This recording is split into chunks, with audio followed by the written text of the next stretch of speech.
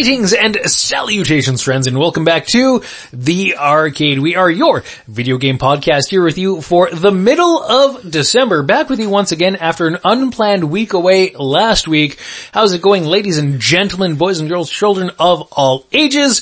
I am Mike the Legend, who's glad that we're all back together once again, that things have been resolved after some slight furniture-related catastrophes on our end of things, that those have been resolved. Temporary fixes have been put in place, and we're all back together once again here in the middle of December. Yes, the middle of December, and related to that, this week my nickname is I'm Dennis. Hello. Hello. Hello. So as always, I'm the second voice on this program, and this week my nickname is, I'm Dennis Dennis. This week I'm Dennis, the man who is constantly amazed by the time distortion that always happens around every normal Christmas season. Because we have a normal Christmas season again. Mm-hmm. Apparently, this year. Surprise, yeah. So, it's, without getting into that too far, I'm just gonna say, so, every normal Christmas season, it seems like there's a weird phenomenon that seems to happen where it just feels like, Christmas is a couple months away, it's several weeks away, whatever, blah, blah, blah, and then, you going about your business, doing whatever. You might be prepared for Christmas. I'm not even saying this is an unprepared for Christmas thing. It's just sort of this weird thing that seems to happen where it feels like, days should be going by day, but then all of a sudden, without realizing it, you're 2 weeks away from Christmas. And it's just like, when I last thought about this, I was 2 months away from Christmas. Why am I it was like November 1st, just like last week. What's happening? Now we're like December 19th. What the hell?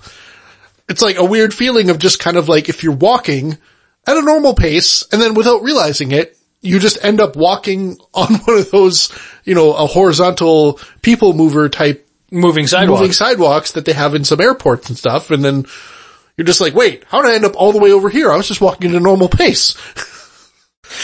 And people just start whizzing right by you as you're walking, wow, I'm going at a brisk pace. And then you're like, oh, geez, I'm standing in front of the Chili's right now. How did I get here? Yeah, I was way back in Terminal 15. Now I'm on Terminal 36. What?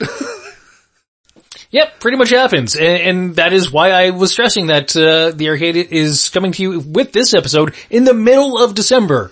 Because at the time this particular episode is being released, we are just 2 weeks away from Christmas. Does it feel like, slow pace, okay, or even just modest pace, and all of a sudden just clang, giant gong was struck or something, it's Christmas is right around the corner. Yeah. How did this happen? Yeah, what the hell? What's going on? And then possibly a mad scramble ensues to get whatever ready, and you realize, oh no, people are coming over, oh god, Oh, I have to do a panic cleanup, I have to do a finished panic setup, I do have all the Christmas decorations up, oh no, I forgot to put up the thing, oh no, the lights, one of the lights isn't working, oh no, what am I going to do with the light, I have to get this, okay, how did this panic happen? We had 6 weeks left, why are we down to 2 days? What happened? Exactly. And it's a mad scramble, or there's some level of rush and hurriedness about the season. Happens every year, and to any of our younger listeners out there, just a warning, take it from us, it gets worse as you go along in time. Yeah, I can only imagine what it must be like for, our parents, or our grandparents if they're, still with us, just talk to them about the weird time compression that seems to happen in general with just getting older, but in particular, the Christmas season seems like it's amplified really bad. Mm-hmm.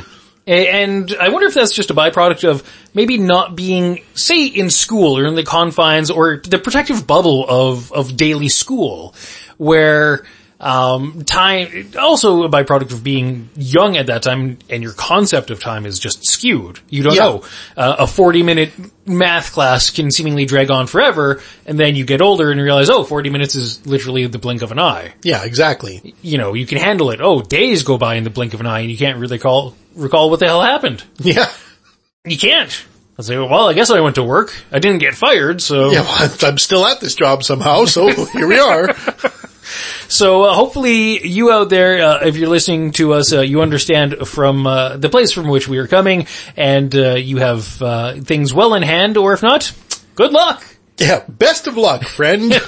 We're not going to help you, but we won't work against you, so there's that. Yeah, time is your enemy in this case. Yes, time is your enemy, not us. Yeah, not us. We didn't do anything about this. We wouldn't do anything like that to you. I mean, time does make fools of us all, and it's a thing that just happens. It does. So we're all in the same boat, if you will, but, socially distanced in the boat as well. Yeah. Reasonably distanced, but, all that funny talk aside, that is a nice way to warm up, if you will, and get into the ludicrous lead-offs, the two news items we have come across that are just a slight bit more special than every other story we've come across. That extra special kind of special. They got that extra sauce. The burger store or burger joint employee was a bit more generous and gave you some extra special sauce, and that's what these stories have. So we have two of them, both of them video game related, which feels like a rarity in this day and age. Yeah. Yeah. But we've come across two of them, and the first one is nostalgic while also not being nostalgic, wistful for a bygone era, but for an era that not a lot of people really were around for or cared about, it seems. Yeah, a wistful for an era that was really just a footnote. Yeah. So our first ludicrous lead-off has to deal with the fact that there is a brand new video game. It's a 2D platformer that is being released, and the platform it's being released on is the Wii U. Yeah, so it's not an official release, just to kind of put that out there, but it's still, it's a new game being put out by the modder community, or the just broad community of people in general who care about the Wii U still. Specifically by an indie outfit called Ultra Dolphin Revolution, and the game is going to be called Captain U. Letter U. No, not the word U or anything like that, but Captain followed by the letter U. Capitalized. Yes. As in Wii U, but Captain U.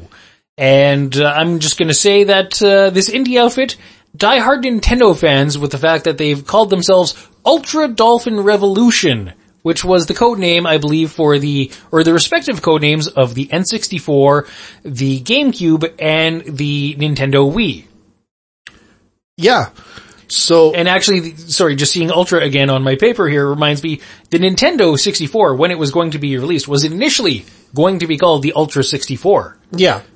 Because I distinctly recall being in arcades back around that time, and in the mid-90s, and playing the Cruisin' USA arcade cabinets, and the spinny logo on it was for the Nintendo Ultra 64. Yeah.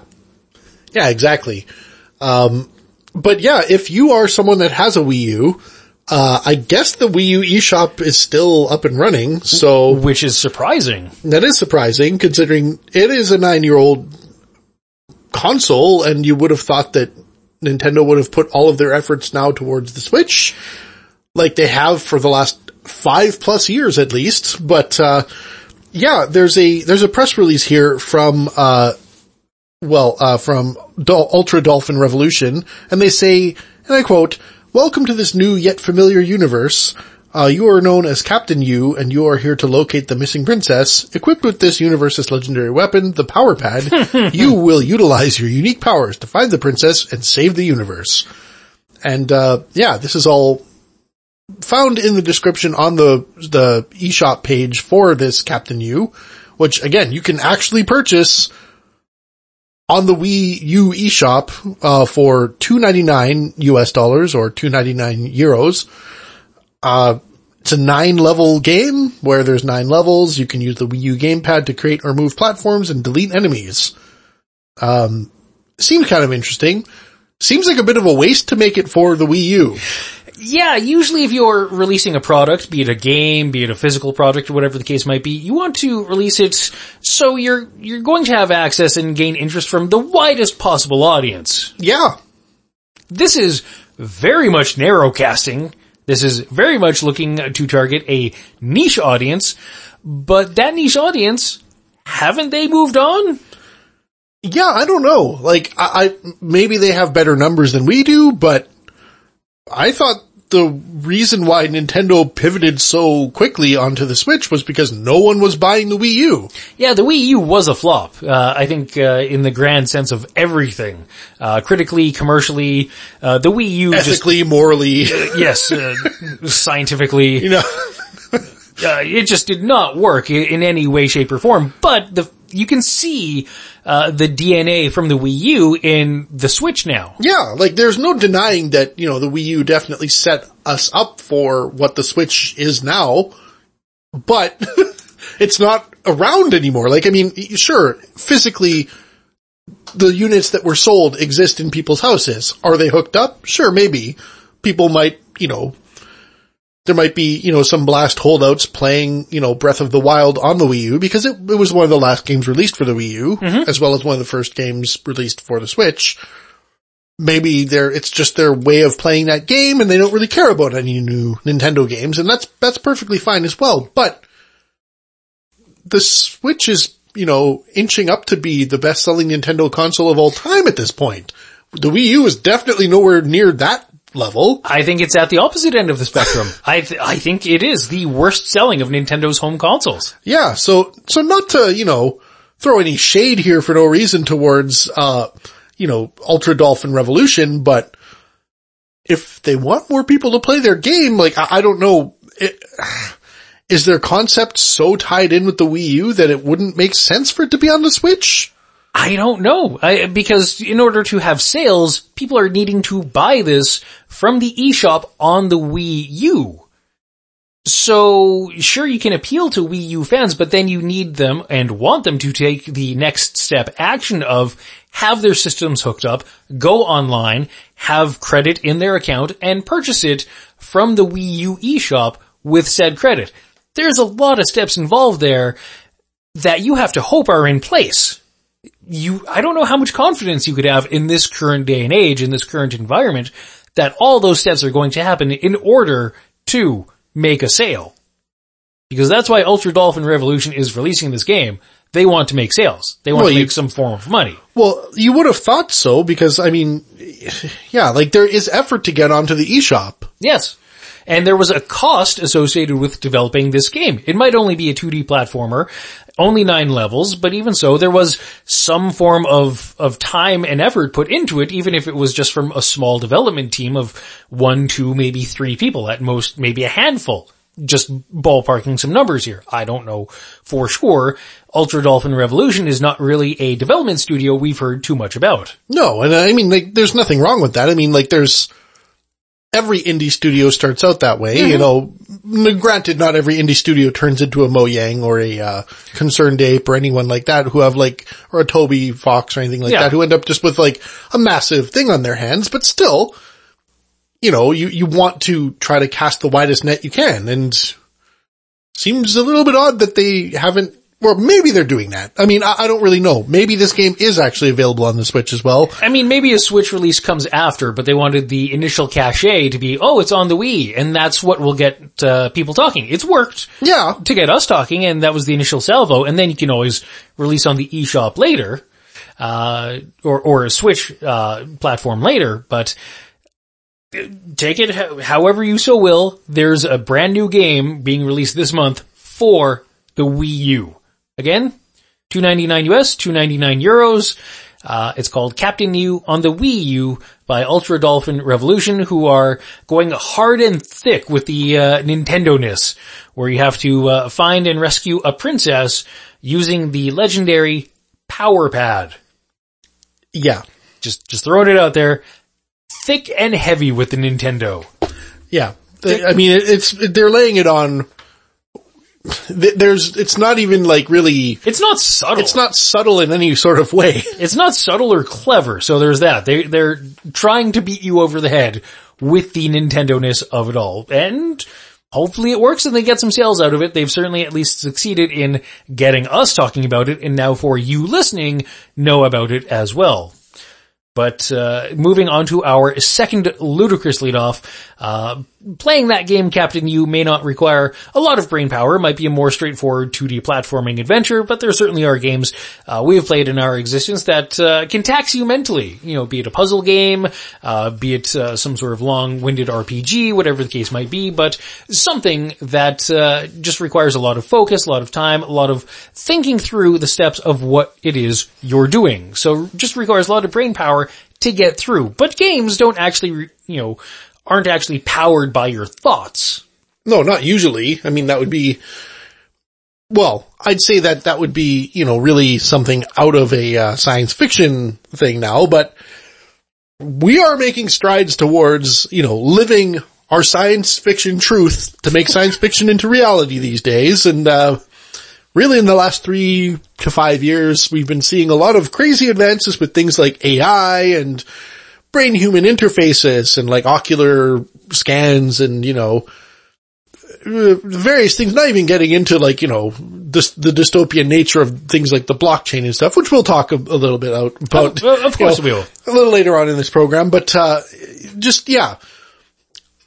anything that seemed like it would have been an insane science fiction thing is starting to come true, and it really has been the last 5 years. To the point now where, like I said, even brain-human interfaces are now a thing. They're not a widespread thing.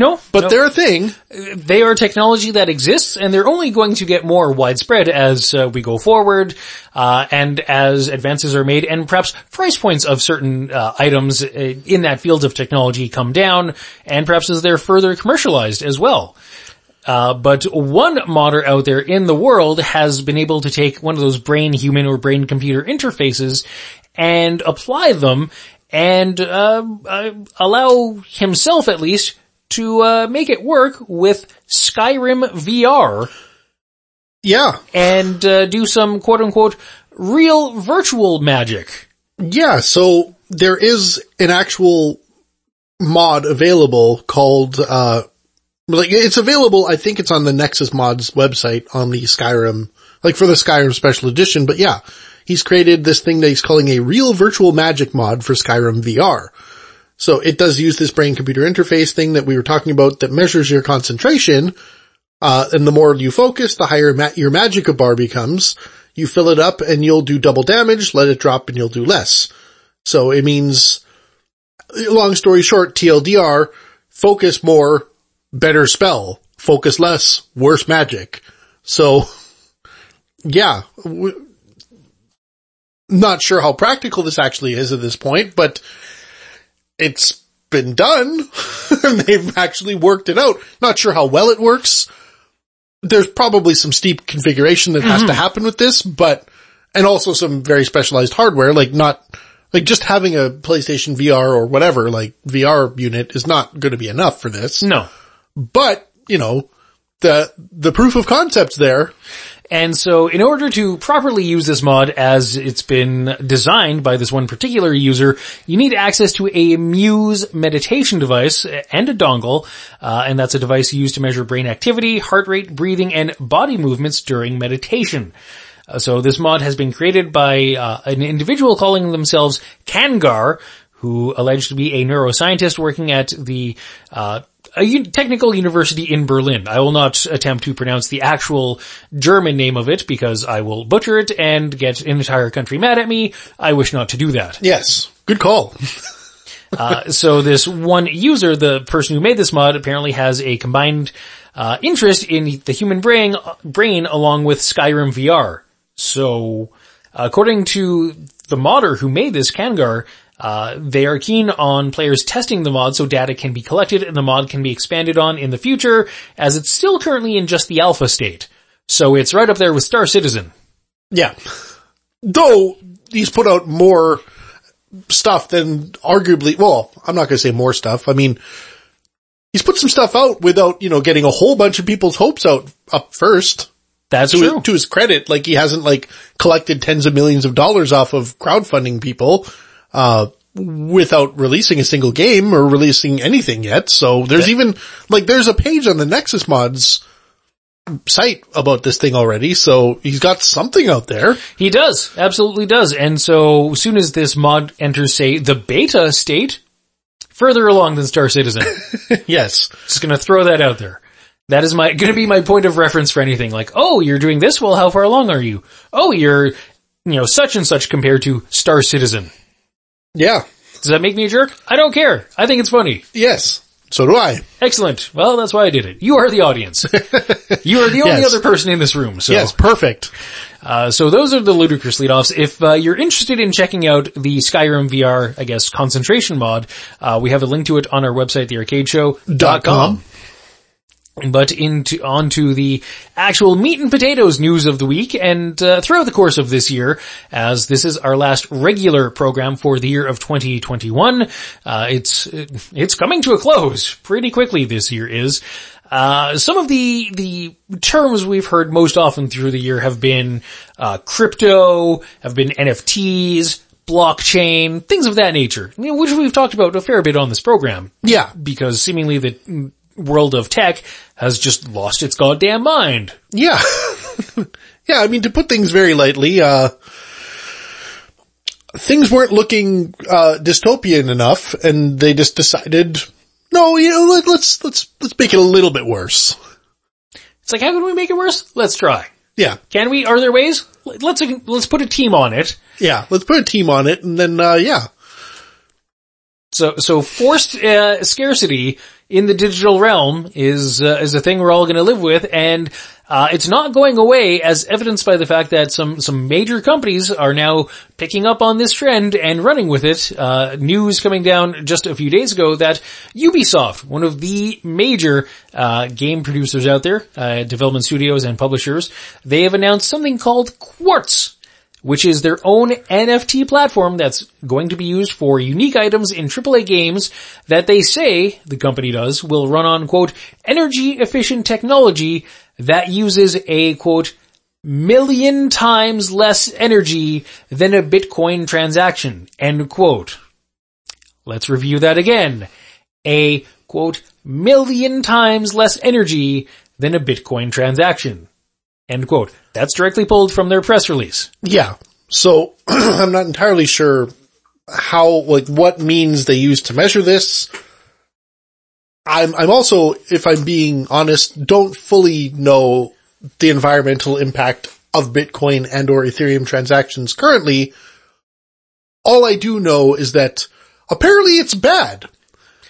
That's what I keep hearing. Yeah. It's not good that they use a lot of power, and it's basically I'm sure it's because of the people who are still relentlessly mining Bitcoins in this day and age when it's not viable to mine them anymore, because you're way past that, peak point of it where it's, to solve hashes, the hashes need to be super complicated at this point because, everything scales logarithmically, which means it gets twice as complicated every time, and then once you're at a certain point, you're like, oh, well, this is unfeasible, even first from which is why there was a jump from CPU to GPU, and then from GPU to dedicated mining devices, then from dedicated mining devices to mining farms, then from mining farms to the energy crisis that they've created in places like China and things like that now. So it's this is the point we're at now. So for them to say 1,000,000 times, I'm not entirely sure what that means or if that's even still bad. It might still be bad. That's true. It's just, less bad, but still anything less bad is still kind of bad. Yeah. It's some level of bad, in the same way that you may have heard people talk about vaping as being, well, it's less, it's X percentage, less bad for you than smoking cigarettes or whatnot. Might be true, but you're also stating that vaping is bad for you. Yeah. Is some level of bad for you. Yeah, which, by the way, doctors also don't know the full effects of vaping yet. Whereas they know the full effects of smoking. True. So there's decades of evidence. Yeah, I would probably almost 100 years of evidence of cigarette smoke versus what, 5-10 years of vaping, maybe? 10 at the most, I'd say. So there's that. Like, I'm gonna focus on this quote from the press release as we're just kind of starting this, news item here. 1 million times less energy than Bitcoin transaction. So I come across this story. I read it through it. That is, the pull quote that really stands out to me. And the image that instantly formed in my brain after I read that, cause that's a seemingly ridiculous statement. It might be actually factually true if you break down the numbers. We don't know, we don't have access, and don't know what points of comparison they are making. But to say 1 million times less energy, that on its face is just a ridiculous statement because 1 million times anything is ridiculous. It's almost preposterous. yeah, It's no, almost ludicrous. yeah, they do say, they try to break it down. They're saying, they chose Tezos because of its original, well, Tezos is, the underlying technology behind Quartz. So more and more confusing words. Yeah. But anyways, the technology that is powering all of this is called Tezos, which is a blockchain, and it's the thing that's supposed to be using a lot of less energy. And they say that one transaction on this Tezos network uses the same amount of energy as streaming 30 seconds of video, while the previous generation of blockchain networks can consume the same energy required for 1 year of nonstop streaming. But they're also not saying what device they're streaming video on. Like, there's a whole lot of missing information here. Sure is.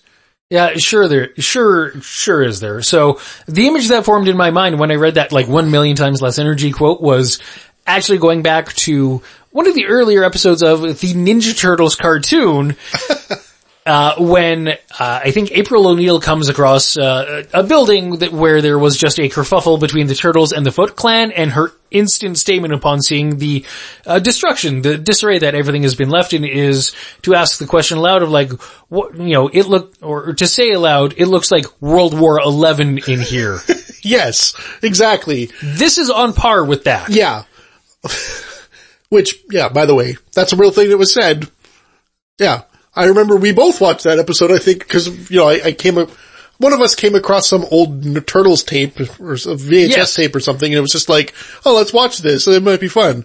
We watched it, and then that line was said, and it was like, oh, this is not aged well, and also this is written very poorly. I mean, we died laughing. Yeah, because that's a ridiculous line to say.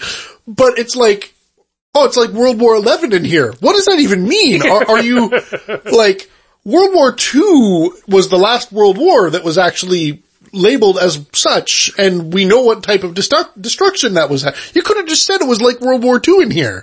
Like, it's not like each World War is like a certain percentage worse than the previous one. That's not why they're named that way. It's not like it's like an increasing statement in intensity.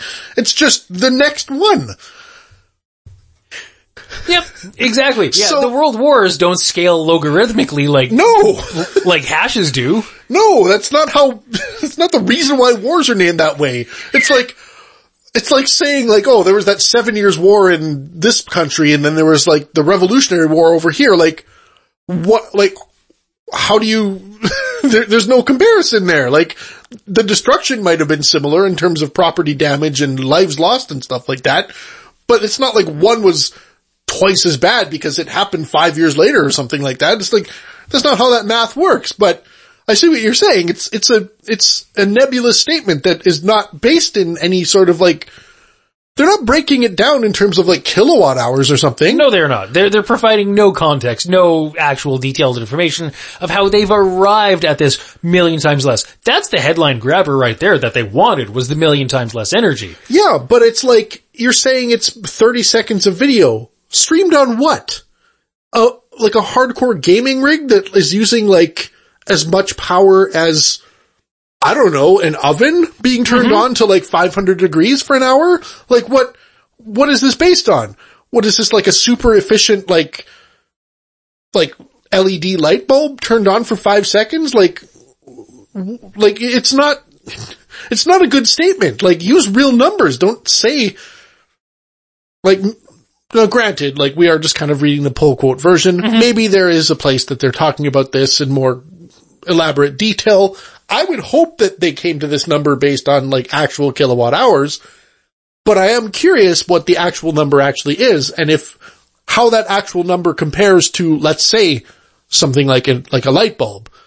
Like, compared to a 100-watt light bulb, how long would a 100-watt light bulb have to be on to match this, Now, amount of are we power? talking LED bulb? Are we talking, fluorescent, incandescent? let's say traditional incandescent bulb, Because we know they're inefficient. yeah, we know they're inefficient, but we know typically how much power that might use. Mm-hmm.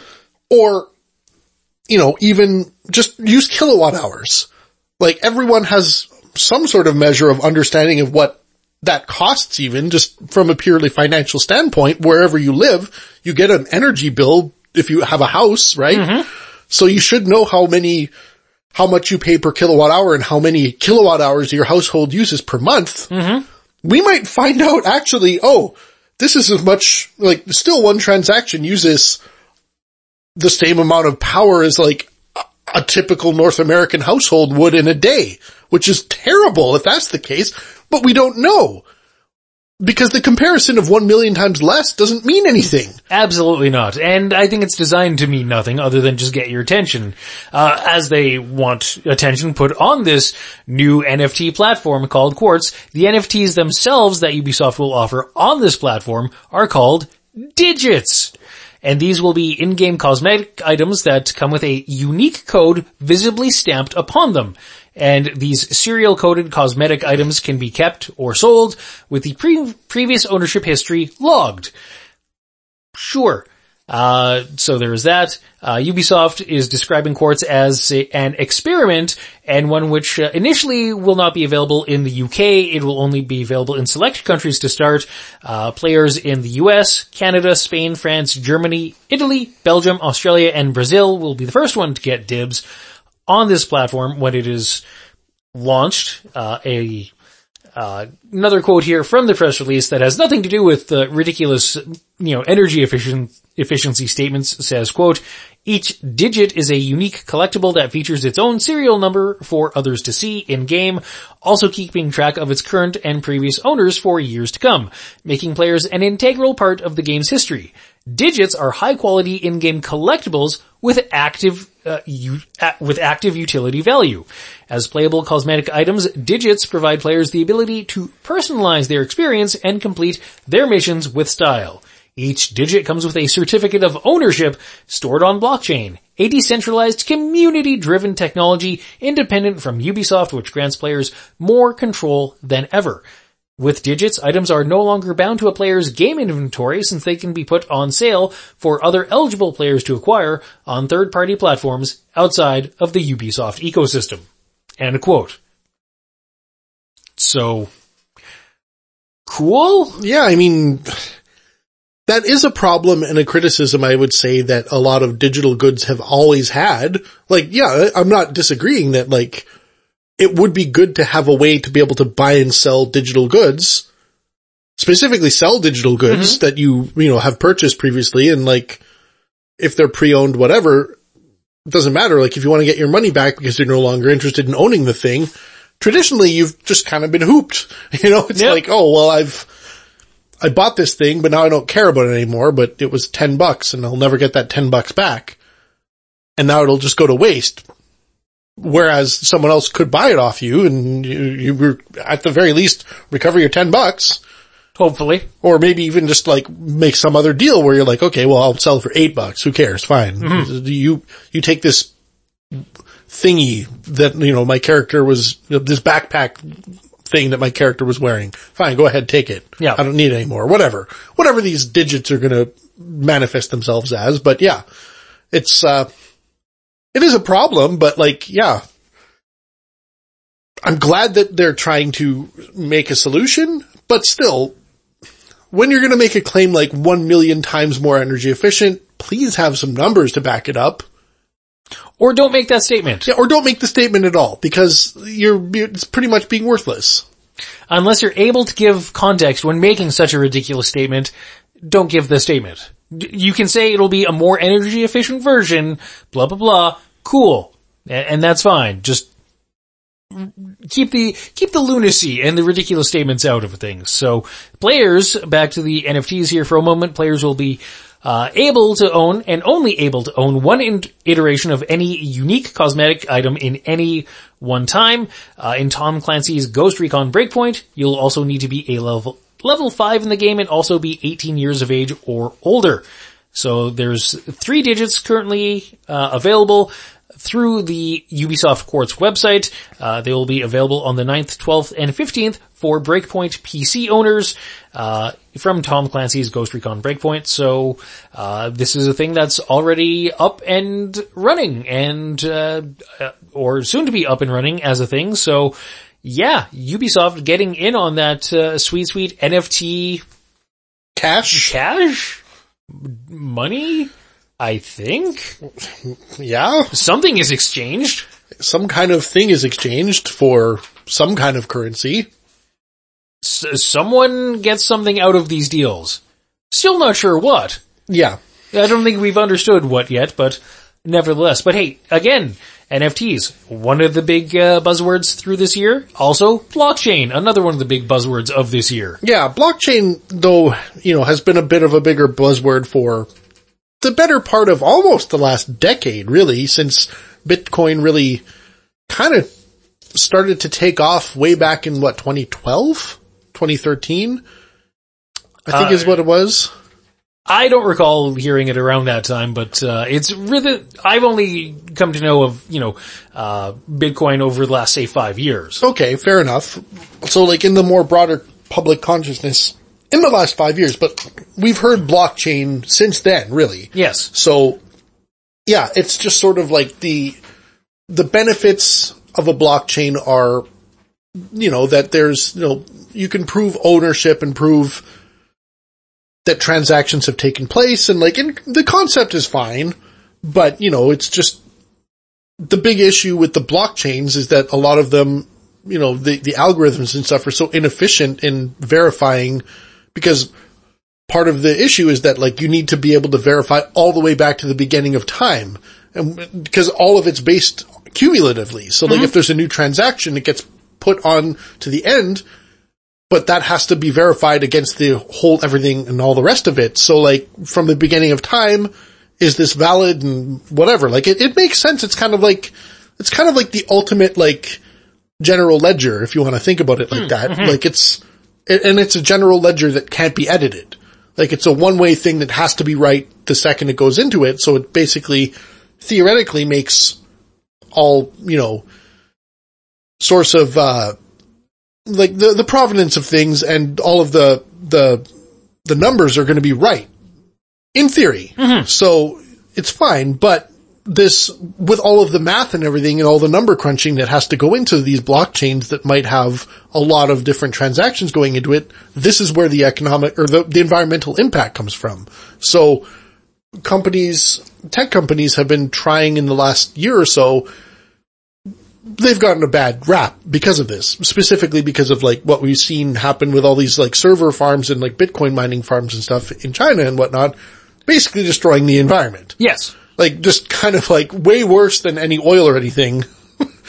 Or coal plants or whatever else. Or especially in China where a lot of their energy is generated from coal burning plants. Yeah, so it's basically coal burning and stuff has gone into overdrive to help power all of this Bitcoin mining and blockchain validation and stuff that's been happening, thus causing this huge environmental impact that's basically scaling up the end of the world in a way that's basically been unprecedented so far. So obviously tech companies have this steep PR battle to have to go against, because really if you want to use a blockchain, you have to kind of now at this point prove that no, it's going to be an ethical thing to do and we're not just contributing to this ending of our world, essentially. And Kickstarter seems like they want to get into the blockchain to, help validate, crowdfunding pledges and things like that, which makes sense as well. And I guess because they know that there's this big stigma around blockchain now with most of, the general people in the world who understand, hey, if you wreck the earth, where are we going to live? So they're trying to, go with a company called Celo, which is a Public Blockchain, which is a company also they're trying to maintain a carbon negative footprint for their infrastructure, to both allow open access to everyone in the world on this blockchain in a hopefully environmentally sustainable way, really. That'd be the ideal situation. Anytime I see something listed or dubbed as carbon negative, I'm curious to know if that means it's not really a polluter, is it so energy efficient and also has means of energy generation through green energy, solar, wind, whatever, yeah, or is it a big polluter and it's just buying credits? Exactly. That's the problem that I have with this. That's the thing I was going to mention as well, where just like I don't like nebulous statements like saying, oh, we're 1,000,000 times, more efficient. I also don't like saying we're carbon neutral or carbon negative, because that doesn't always mean we're doing an environmentally healthy thing.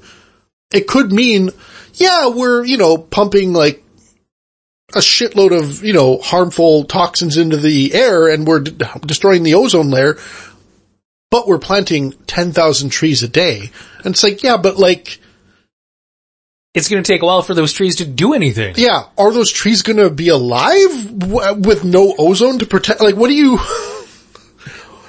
these statements that you've come across, I've come across, we hear, and we'll hear more and more going forward, in terms of the blockchain, or just companies, in general, as the environment just gets worse and worse and they try to put a green spin on things, terms like carbon negative, carbon neutral, or whatever the case might be. They remind me of when someone says, oh, they're trying to eat healthy because they had a salad for lunch, but then they just have like a friggin' piece of cake for dessert. Yeah. Or, well, really, like, the people who are still...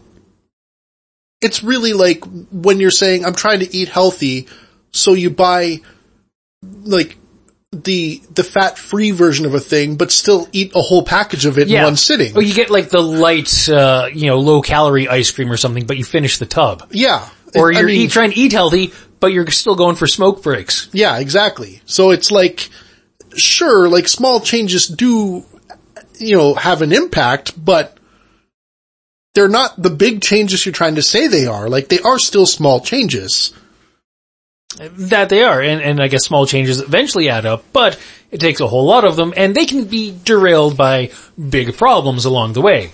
Yeah. There's that. So Kickstarter, they're planning to move their crowdfunding platform over to the blockchain, and in a blog post the company recently posted to their website, they detailed their plans to develop a, quote, decentralized crowdfunding protocol so people can, quote, launch and fund creative projects anywhere. And they'll again be using the CELO public blockchain, which says it's carbon negative. Hopefully it is, whatever. But in a blog post, the company says, quote, this openness enables everyone who is interested in the promise of crowdfunding to help build its future and have a say and stake in how it works. Blockchain will also open the potential to be rewarded for contributing to the systems that you use every day, end quote. So this new crowdfunding open blockchain system does not yet have a name, but will be independent from Kickstarter, though we'll still have some seed funding from Kickstarter itself, and Kickstarter will then switch over to this new infrastructure, this new open blockchain infrastructure once it's actually up and running, but the front-end user experience will remain the same as we understand Kickstarter to be nowadays, really. Yeah. So they're building an open blockchain platform for crowdfunding and hope it takes off. Yeah, and hopefully when they say carbon negative, they actually mean like they're really like putting power back into the grid. The grid, really, like that they're maybe using all solar, wind, whatever reusable means of technology like that they can, or renewable, not reusable, but renewable technology.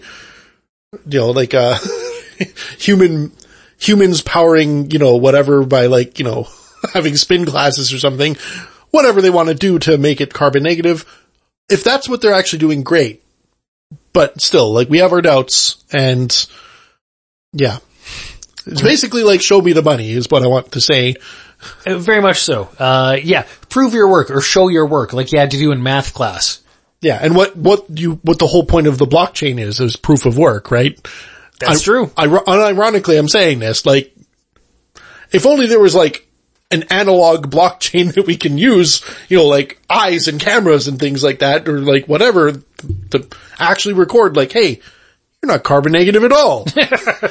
Like, anyways.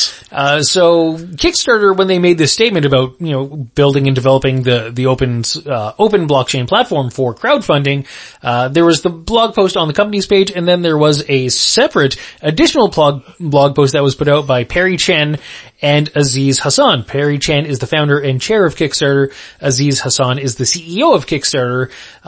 Their combined statement put out, I guess, was to give a few more details on how this is going to work, but it had an interesting pull quote that also struck me, because in their blog post it says at one point, quote, "Like the internet in the early 1990s, the blockchain is a nascent technology whose story is not yet written.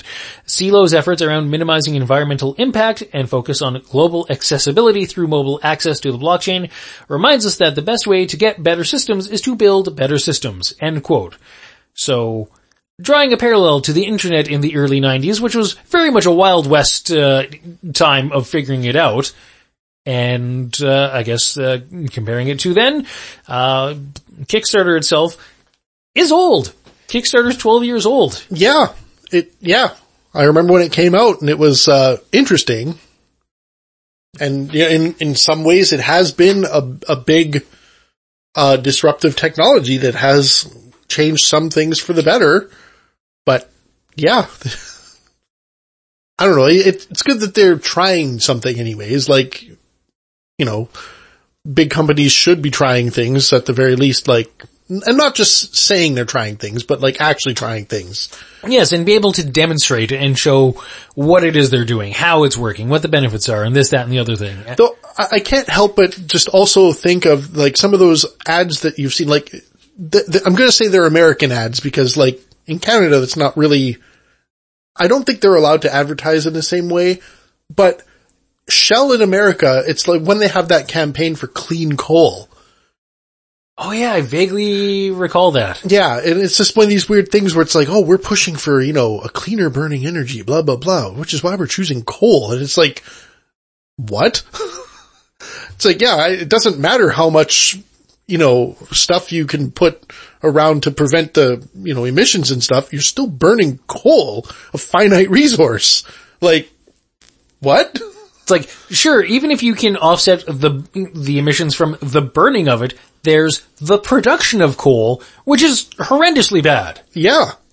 And all the energy and effort that goes into the production of coal. Mm-hmm. So, you know, it's a two-sided sword. It kills you both ways. Yeah. Exactly. So I can't help but think that, like, or I can't help but worry that some of these statements that, you know, these companies are making about, like, the technologies they're going with and trying to, you know, be more ethical and this and that and blah, blah, blah, is analogous to this clean coal thing, right? Mm-hmm. So, yeah, I don't know. We're living in weird times. We are. They're only going to get weirder, too. Yeah. Yeah, as the dystopia marches forward. Yeah. But speaking of technology, another big story we've talked several times about through the course of this calendar year has been the ongoing legal situation between Epic Games and Apple Corp.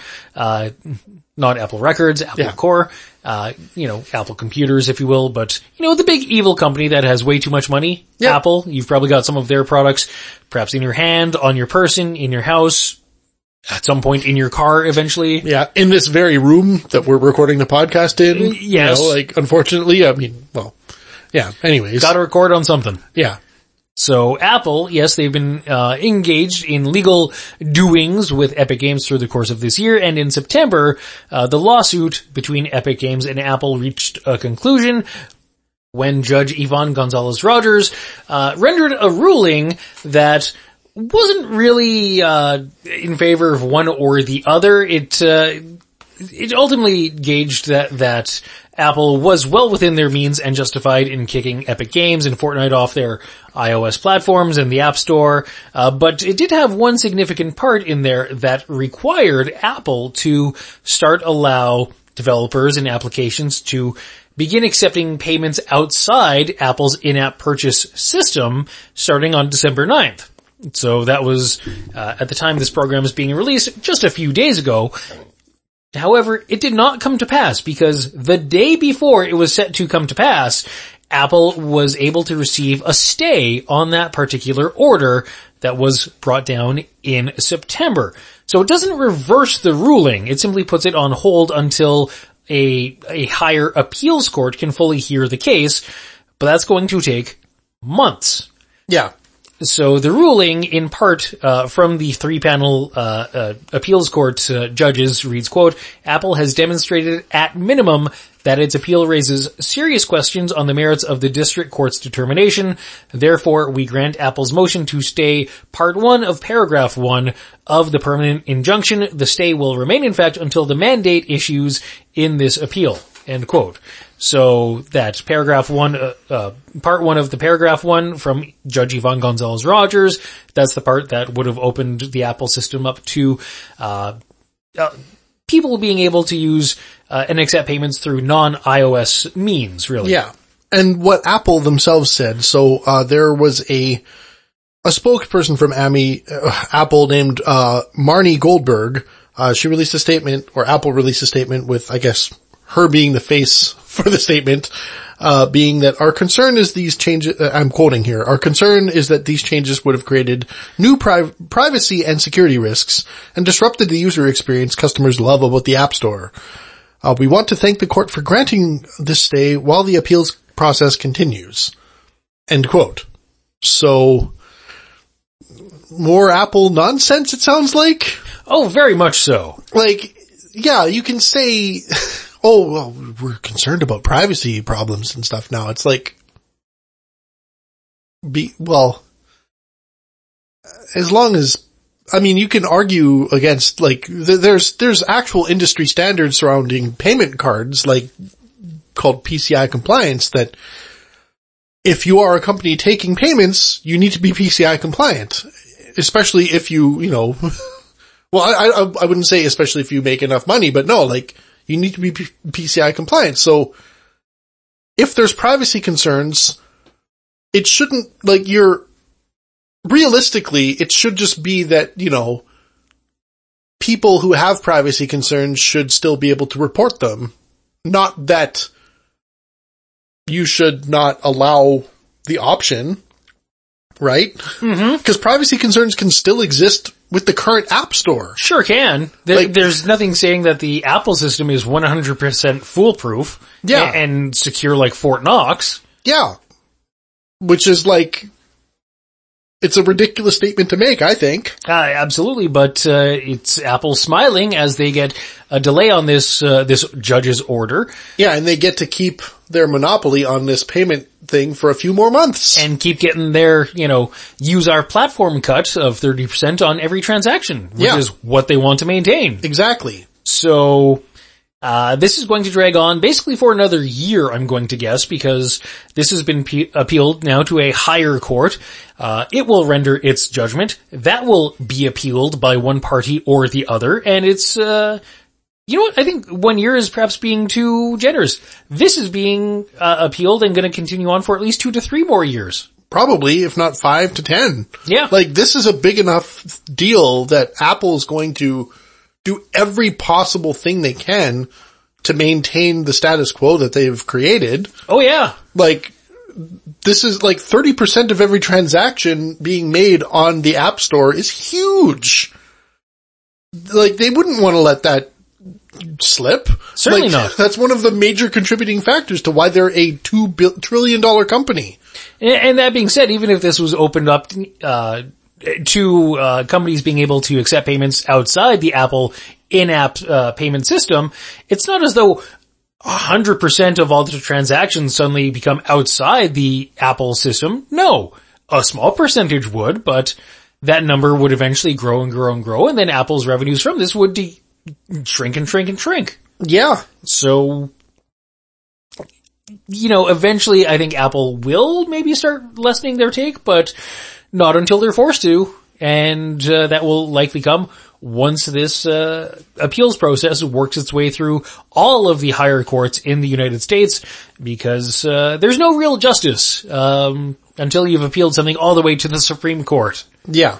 And let's face it, someone's going to appeal this to the Supreme Court. Yeah. And even then, at that point, you're going to end up with, I don't want to say this, too disparagingly, but a bunch of old people who might not understand technology. Yeah. Really ruling on a technology thing. So, will it be fair? I don't know. Will it be understood? Who knows? That's up to the lawyers. Yeah. To be able to make those persuasive arguments. So, we'll see where this, what twists and turns, this story has going forward into 2022 and beyond. But, as we are now in the month of December, many outlets, many people, many places doing their best of, lists, year in review lists, things I listened to this year type lists, yada, yada, yada. And, I guess one of those best of type, lists takes the form of Jeff Keighley's Game Awards, which happens, every December for the last couple of years now. It is Jeff Keighley putting it on basically himself with help of a team of people. It's not him running around doing everything. Yeah, and it's being funded by various advertisers and stuff. Like, it's not just out of pocket for him and anything. Like, he's the impresario behind it, but yeah, there's still a team of people involved in putting it together. Yes, but he's the main face of it, and he acts as the host and MC for the night's affairs, and it was just a couple days prior to this program being released, this episode being released, that this year's edition of the Game Awards went down in Los Angeles, back to being a full in-person event, whereas last year was just the virtual version of the event. This year, again, people gathered all together inside the theater in Los Angeles, awards were handed out, speeches were given, musical performances were enjoyed by the people in attendance, and we're going to get to some of the winners that walked home with a winged arm body trophy thing. It's a weird looking trophy. It looks like it would be on the hood of like a Rolls Royce or some sort of fancy well-to-do car that you pay six figures for, but it's a trophy to honor the best quote-unquote best in video games for the calendar year. So we're not going to go through all the categories because there's an unwieldy amount of categories here. We're not going to go through all of them. It starts to get into, content creators of the year, esports team of the year, esports coach of the year, esports event of the year, things of that nature. Yeah. So similar to what we talked about when we mentioned the nominees, I think we can probably just keep it to a tight 4 or 5, maybe 6 categories, I think. Yeah, some. We'll go through some. If you want to read through all the winners of each category, we link to that information on our website, thearcadeshow.com. So read it for yourself. We'll just kind of give you the Coles Notes abbreviated version here. So I think the best place to start would be at the top with the Game of the Year award. Yeah. So, I mean, there were a number of things, number of games nominated, but ultimately the winner turned into It Takes Two, beating out Deathloop, Metroid Dread, Psychonauts 2, Ratchet & Clank Rift Apart, and Resident Evil Village. So, yeah, congratulations to It Takes Two. But, a couple of these other categories almost seem like they're, I don't want to just say duplicates of the best game category, but there's a few of these categories that kind of are duplicates just so you get to like kind of spread the praise around evenly. One of the other ones being best game direction. And frankly, it's almost the same games nominated, but this one, Deathloop was the winner of Best Game Direction, beating out It Takes Two, Returnal, Psychonauts 2, and Ratchet & Clank Rift Apart. And then somewhat still similar in that vein, a lot of those nominated games appeared in the Best Narrative category. Yeah. Which was won by Marvel's Guardians of the Galaxy, which I believe was done by Square Enix, and it was up against Deathloop, It Takes Two, Life is Strange, True Colors, and Psychonauts 2. So It Takes Two had a lot of nominations. It took the big award. Interestingly, It Takes Two also won the award for Best Family Game. Rare is the occasion when something in the Best Family Game category wins any big award, but It Takes Two won the Best Family Game category. It was up against Mario Party Superstars, New Pokemon Snap, Super Mario 3D World and Bowser's Fury, and WarioWare Get It Together. So, almost an entire Nintendo category. Yeah, just having Nintendo beaten out by It Takes Two. Which, I mean, at least it won the Best Overall Game of the Year award, so it makes sense. Otherwise, it kind of shows Nintendo did not pay enough. Yeah. Because at the end of the day, that's sort of the thing behind all this awards, right? Well, that's what I've long suspected, but you never can prove it, but that is just my own internally held belief. It sounds like it might be yours as well. Yeah, because, I might have a little bit of a healthy level of distrust towards award shows in general, for that very reason. I mean, I will, so long as I am not winning things at these award shows. And then once I do, it's totally legit. Oh yeah, I'd like to thank the Academy for sure, But yeah, Nintendo did actually win one award. Metroid Dread was named the winner of the Best Action Adventure Game category. It beat out Marvel's Guardians of the Galaxy, Ratchet & Clank Rift Apart, Resident Evil Village, and Psychonauts 2, so take that for whatever it's worth. And just one other category I'd like to mention, that I think also feels like in a way kind of might lend credence to that whole pay for nomination thing. Because I don't recall if we actually mentioned this category when we were talking about this originally, but the best RPG category was the, when you see the nominees, would anyone have actually nominated, like, legitimately Cyberpunk 2077 as best RPG? That's a good question. So, given the fact that it was nominated here, that should maybe raise a couple of questions here, but yeah, it didn't win, thankfully. I mean, Tales of Arise won that, beating out Shin Megami Tensei 5, Scarlet Nexus, Monster Hunter Rise, and Cyberpunk 2077, but yeah. Yeah. Just the one category I wanted to mention because it just sort of feels kind of like CD Projekt Red just might have had a lot of money to put towards this, just to try to do a bit of damage control. Like, oh no, see? It was still nominated for Best RPG. Even the fact that everyone universally was like, this game was a pile of dog shit when it came out. What did you release an unfinished game for? Yeah, that game was flooded with problems across the consoles. The PC version wasn't as bad as I recall. Yeah, and eventually they did kind of fix a lot of the issues even on the consoles, but still it doesn't change the fact that like it had basically like 8 months of it just being a buggy, nightmarish mess. Yeah, what they released was a broken game. Yeah. It was a broken, incomplete game that managed to somehow, the underdog story, big major company puts a lot of money into a game, releases broken and unfinished, but then through hard work and determination and, a couple of montages, gets nominated for an award. Yeah. Okay. So it's a tale as old as time. Yeah. One last category I want to talk about here, because we did talk about it when the nominations came out, the most anticipated game category. Yeah. Good God. Speaking of payments or not, we don't know, but we have suspicions. So the nominees, again, for most anticipated game, not moist, like my mouth wanted to say, most anticipated game, Starfield, Legend of Zelda, or the sequel to Legend of Zelda Breath of the Wild that still does not have an official name, Horizon Forbidden West, God of War Ragnarok, and Elden Ring, with the winner ultimately being named as Elden Ring. So, yeah. FromSoft, they got the nod for this category. With some help from George R.R. Martin, who helped with the lore of the game, so let's not forget that. That's true. So, is it a surprise? I don't know. Like, what might How do you judge a game that's not actually released yet? Like, maybe what happened with some of these categories, I'll give it a little bit of the, benefit of the doubt to a point.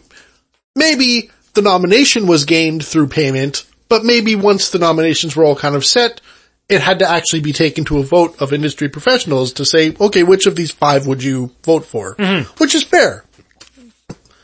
Enough, I guess. It's not actually fair, but it's fair enough of like, okay, fine. It's the appearance of fairness. Yeah. So, like there's probably a degree of people actually voting on a thing as opposed to just, who paid the most overall. But like, the nominations were probably gained through who paid the most. We'll never know, but we can always deeply suspect. So again, there's a whole lot of categories at these Game Awards. We're not going to cover all the categories, all the winners. Yeah. We just don't care enough. Yeah, if you want to look at it, look at our website, thearcadeshow.com. We've got a link there to the whole complete list. And yeah. It's for your perusal. We just don't care about a lot of them. Yeah, exactly. Just straight up honest, we don't care. Yeah. But moving on into things we can look forward to in next year, which is only like a couple of weeks away. Yep. Surprise, surprise. Whew, once we get to 2022 though, man, everything's gonna be better. Yeah, okay. It's not like time is a cumulative forward march that all the new stuff is based on all the stuff that happened previously or anything. Yeah. No. Wipes it clean. Like the clock rolls over and you're good. It's a new calendar. You got like a new SpongeBob calendar up on the wall. You're golden. Okay. Yeah, Last year's done. It's wiped. It's in the drawer. Possibly the recycling bin. Who knows? It's gone. Doesn't matter. Not going to affect you in this new year 2022. But, some companies will take it as an opportunity to, go for a fresh start. And one of those companies is PUBG they are PUBG now.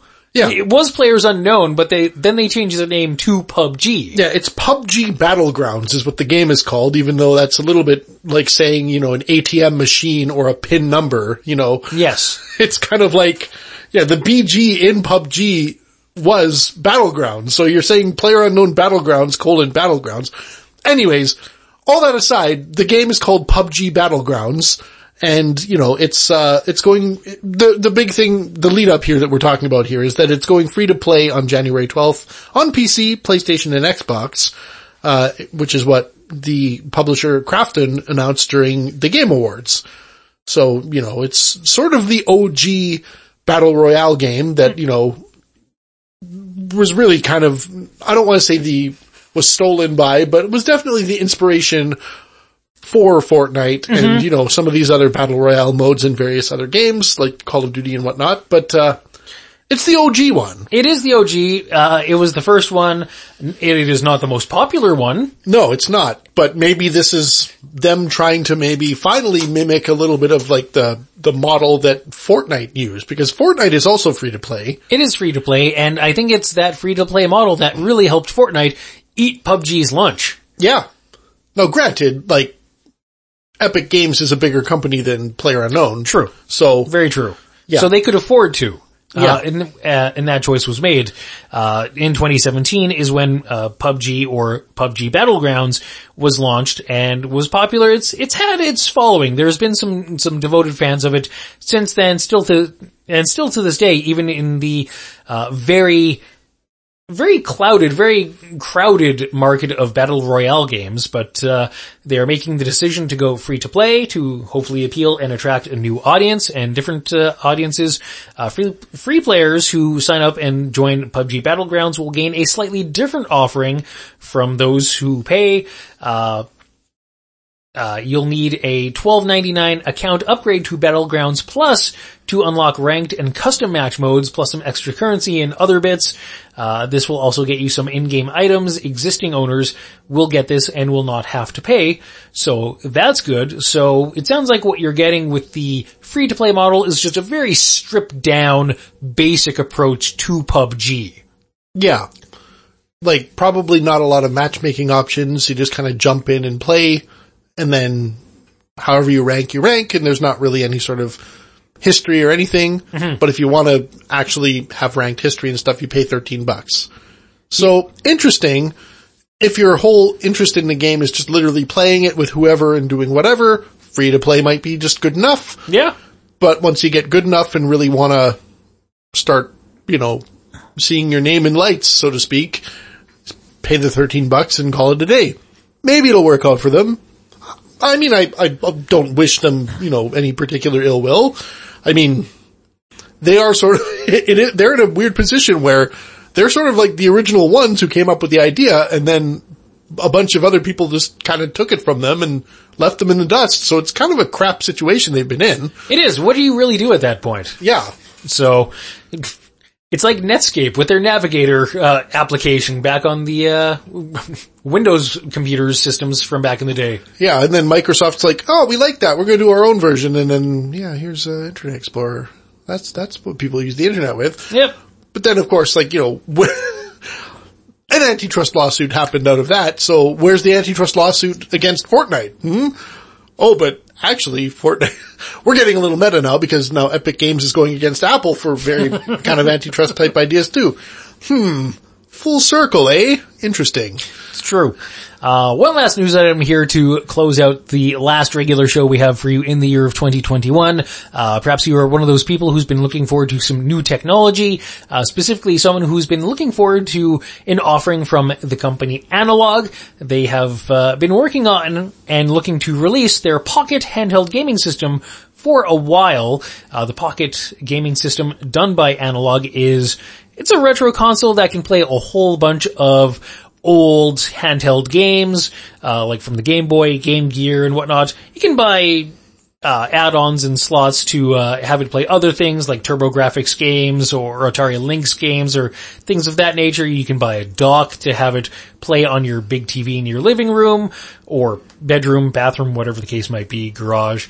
But it's a really interesting looking piece of tech that I'm intrigued by, but it's been encountering some shipping problems and supply chain issues, as many companies have for the last several months and will continue to experience for the next several months.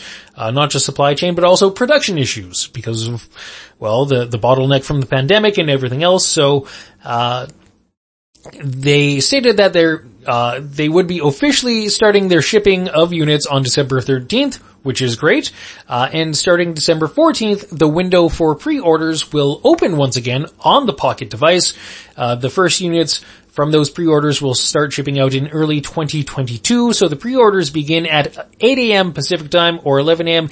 Eastern time on December 14th, 2021. People who pre-order then will be limited to 2 units each, and you will fall into one of 3 fulfillment groups. And cross your fingers, cross your toes, pray to whatever deity you want, and you think will land you in Group A, because that's where you want to be, because people who go through this pre-order and get into Group A can expect to get their Analog Pocket in the first quarter of 2022. People put into Group B will have to wait until the second half of 2022, possibly closer to the end. If you're filed and shuffled into Group C from these pre-orders for the Analog Pocket, your delivery date isn't until 2023. Yeah. So by that point, you'll have probably forgotten you even ordered the damn thing. Yeah, exactly. So if there is that, be aware of that if you're interested in this at all, which I know I am. It certainly looks interesting to me, and I think it looked interesting to you, but the Panic Playdate was also something that caught your attention around the same time as well. Yeah, I mean, and waiting on that as well. Yeah, I'm waiting on that. I mean, I did put in for pre-order, so they say it should be, I think, early 2022 for me, so I don't know. This does look interesting. I'm just kind of going through their website for it as well, and yeah, it still does look slick as hell. Like all the Analog stuff looks really nice.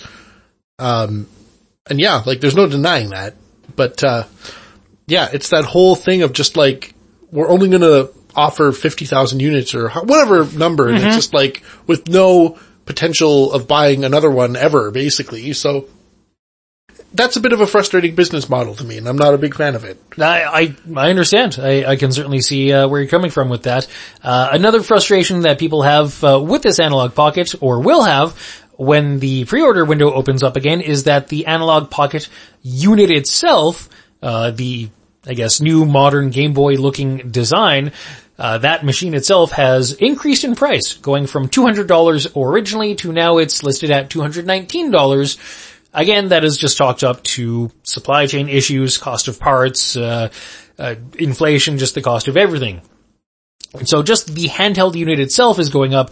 The other accessories like the link cables, audio cables, cartridge adapters, the dock, things of that nature, those are all remaining at the same price points as when they were initially shown off and announced, but just the unit itself is going up by $19. So be aware of that. If you know someone who is interested in this and don't know what else to get them for Christmas time, well, there you go. This is an idea. You can get them a pre-order for it. Sure. Yeah. I mean, it's better than a pack of socks. Yeah. I mean, mind you, the older you get, there's a certain level of appreciation that a bag of socks, brings, It's, hey, you got a bag of socks and you didn't have to go buy it yourself. Exactly. Yeah. So, I mean, yeah. So take this information and do with it whatever you want, but, be aware that chances are it's going to sell out hella fast again. So Yep. And even if they announce these windows of like first half of 2022 or back half of 2022, those shipping windows could and very likely will change as we get closer to them, because the supply chain issues aren't exactly resolving themselves too quickly, as we are finding out. They're still dragging on and on and on. Yeah, exactly. And there's no signs of them ever resolving themselves, which also seems a bit suspicious to me, but I don't want to put too much of a tinfoil hat on today. Well, I mean, it's just another aspect of our dystopian future. Yeah, where just a couple of ships just not being able to dock in a place can kind of wreck everything for months and months and months. If not years. Yeah. Yeah. And that's to say nothing of the environmental damage they're doing just being docked off the coast of California. Yeah. Who knew? Yeah, who would have known? Weird. It's like a giant disruption to the global economy all at once was maybe a bad thing. Yeah, and it's almost like the way that everything is set up doesn't really make sense, and now it's coming into focus, right? It's almost like it was a house of cards, and that very base bottom layer has, the table that is holding that base layer up is kind of shifted, and now some of those cards in the bottom layer, they're not standing properly, and they're just kind of falling flat, if not, they're now flush with the table, no longer giving support to the cards above. Yeah, exactly. Huh. Weird. Very weird, right? It sure is. But those are conversations for a different day, possibly even a different podcast. Yeah.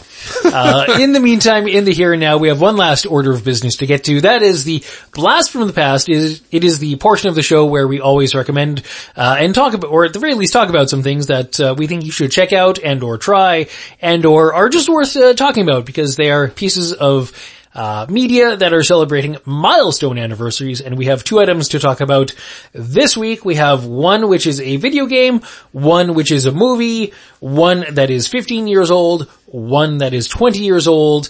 Where would you like to start this week? Well, we could probably start with a video game first, I think. Fair enough, you think, and so it shall be. The video game we are going to talk about is 15 years old. It is a game that was released for the Nintendo GameCube, the last ever title released for the Nintendo GameCube. It came out actually a month after the launch of Nintendo's next brand new console at the time. Yeah, it also came out for that next console as well. It did, and a lot of people were saps like me who bought it for that new console and didn't quite realize at the time, but soon found out that this version was the better version of it. I'm talking about The Legend of Zelda Twilight Princess that came out on December 11th, 2006 for the Nintendo GameCube. It is the superior of the two Twilight Princess versions, the other one being on the Wii that was released in November of 2006 as a launch title for the Nintendo Wii. And if you played it on the Wii, like me, you most likely were like me and got annoyed real fast with the motion controls and having to swing to strike or to use Link's sword for everything. And thank God you got this game on GameCube. Yes. So I could play a proper console version of it. Yeah, exactly. Conversely, the GameCube version was a lot more traditional, like, you only have to press a button to swing the sword, which in a Zelda game, you swing a sword a lot. It's kind of a staple of the combat. Yeah, so I mean, yeah, and it's kind of like, this game, going also back to like, really like Ocarina of Time and stuff, had some kind of, like, I'm gonna say a little bit tight combat, like, in terms of controls and stuff. I don't want to say comparable to Dark Souls, because I'm sure that'll upset some people or raise some, hairs on the back of people's necks when they get defensive of how, like, great Dark Souls and the whole Souls-like experience is, but it's kind of similar, like, there's a lot of moves and stuff that are dependent on specific button presses and timings and things like that. That, you can't really properly accomplish with kind of clunky motion controls, where you're just swinging your arm around for a sword, like, it's not that great, so, yeah. It gets tiresome. Yeah, it does. And it's not the shortest of all games in the world either, so, I mean, it's... Zelda games usually aren't. No, like, they're you're in for an experience. Yeah, like, you're in for, like, a 20 plus hour experience anyways, at the very least, so 20 hours of flailing your arm around is not an insignificant amount. No, that's how you get Wii elbow and Wii shoulder and a broken TV. Yeah, exactly. Which thankfully I did not, because I realized early on I did not want to play Twilight Princess on the Wii, and instead thankfully was able to borrow it from you on the GameCube, which as I said is the superior version, and Twilight Princess, a really enjoyable and solid, Legend of Zelda game experience. Coming out at the tail end of the GameCube, I mean, engine-wise and whatnot, it's basically the same game on both the Wii and the GameCube, because the Wii hardware is not that different from the GameCube hardware. So, but it looked really, really nice. I distinctly recall there being scenes with, say, Link, at a waterfall, and it went for, like, realistic visuals. Yeah. Which was a stark contrast to the other Legend of Zelda GameCube game, Wind Waker, which went simplistic, cartoony, cel-shaded graphics. Yeah, like, I do distinctly remember, like, we've talked about this at the time where, like, now history has now recognized Wind Waker as being a great Zelda game, but at the time there felt like there was like a lot of backlash from a lot of people who didn't like the cartoony aspect. And I think as a result, this game went totally the opposite direction and went, fine, we're gonna go like less cartoony then with this one and bring it like, more towards what you think Ocarina of Time and, Majora's Mask were gonna be like, as opposed to like, again, the cel-shaded cartoony adventure that Wind Waker was. But yeah, I mean, either way, like they're classic Zelda games. I mean, this one in particular, great. I mean, I haven't played it in years and I'm currently lending my copy out to someone. But maybe I'll get it back at some point just to play it again. So we'll see. Yeah, this was the entry in the Legend of Zelda franchise where Link was able to turn into a wolf. And, had the, assistance of it was Midna.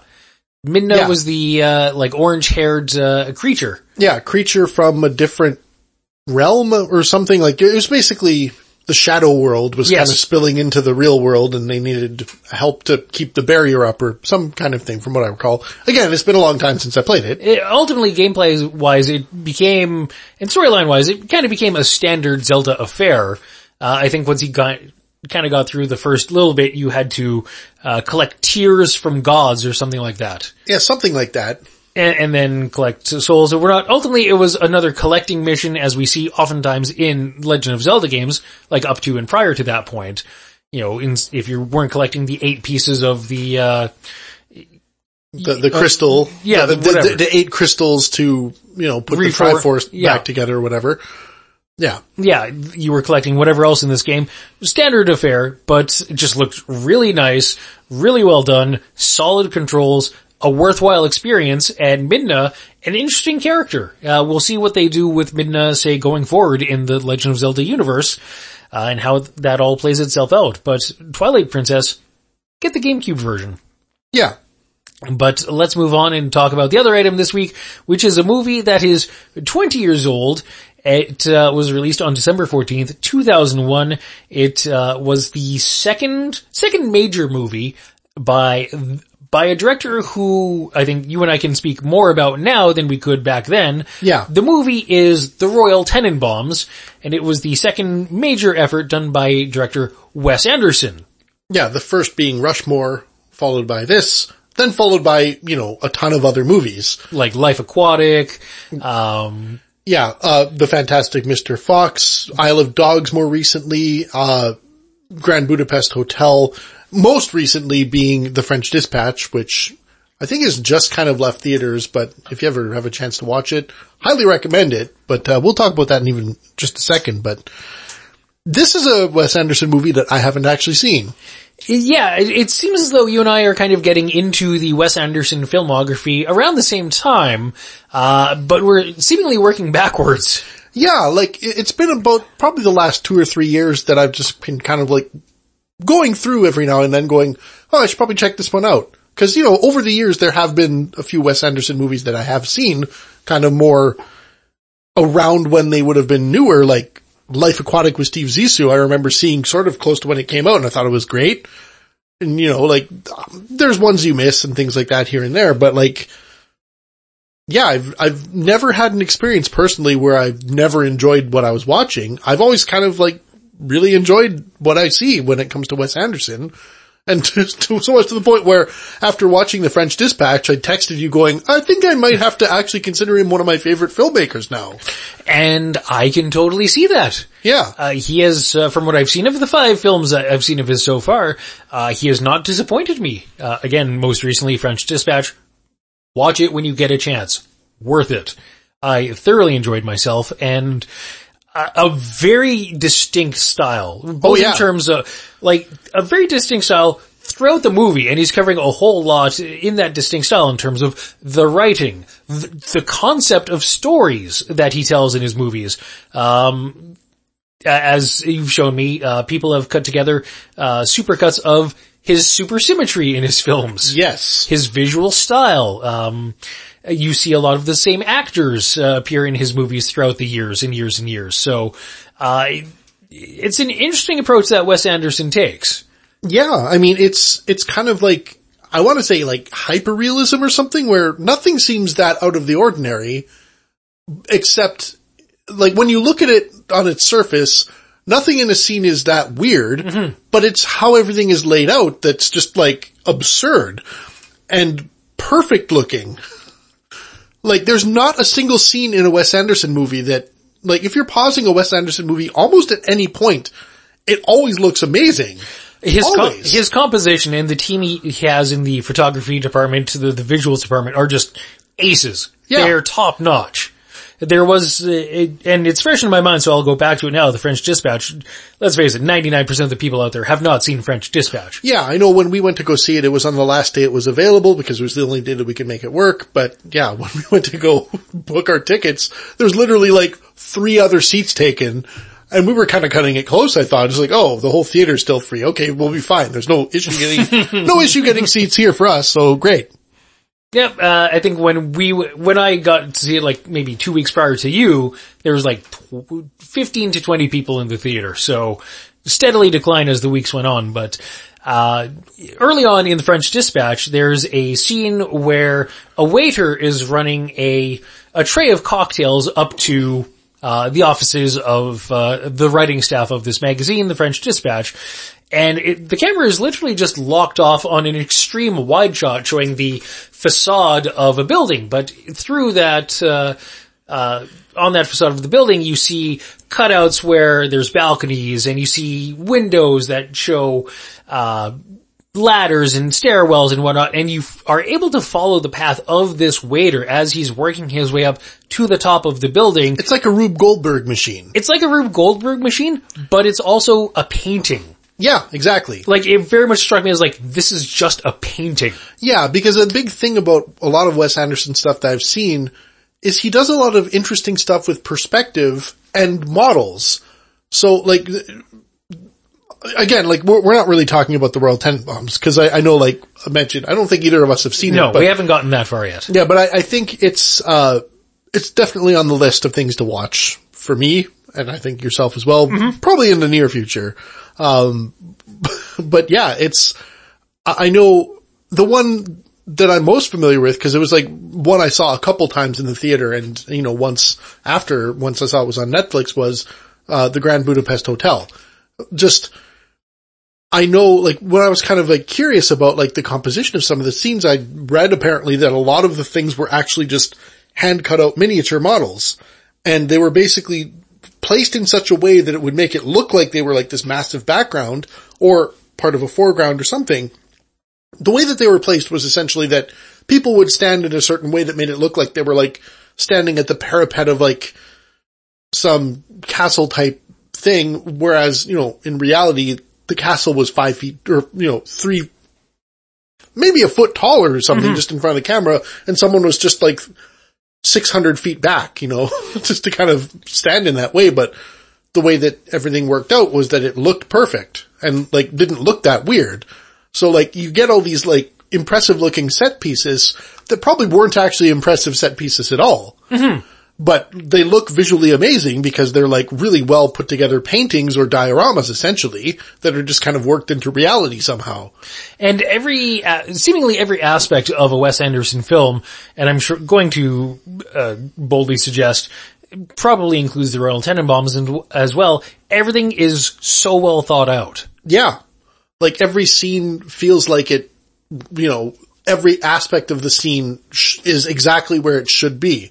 Everyone's sitting in every chair that they need to be, everything that someone's holding, like even people's like ties and glasses and things like that it's almost like their hair's not a hair out of place even. Mm-hmm. Like everything it's very meticulously done over with like some kind of a comb over reality or something, if you want to put it that way. It's meticulously done without looking like it's meticulously done. Yeah. And without coming across as pretentious at all. Yeah, well, I mean, that's maybe up for debate.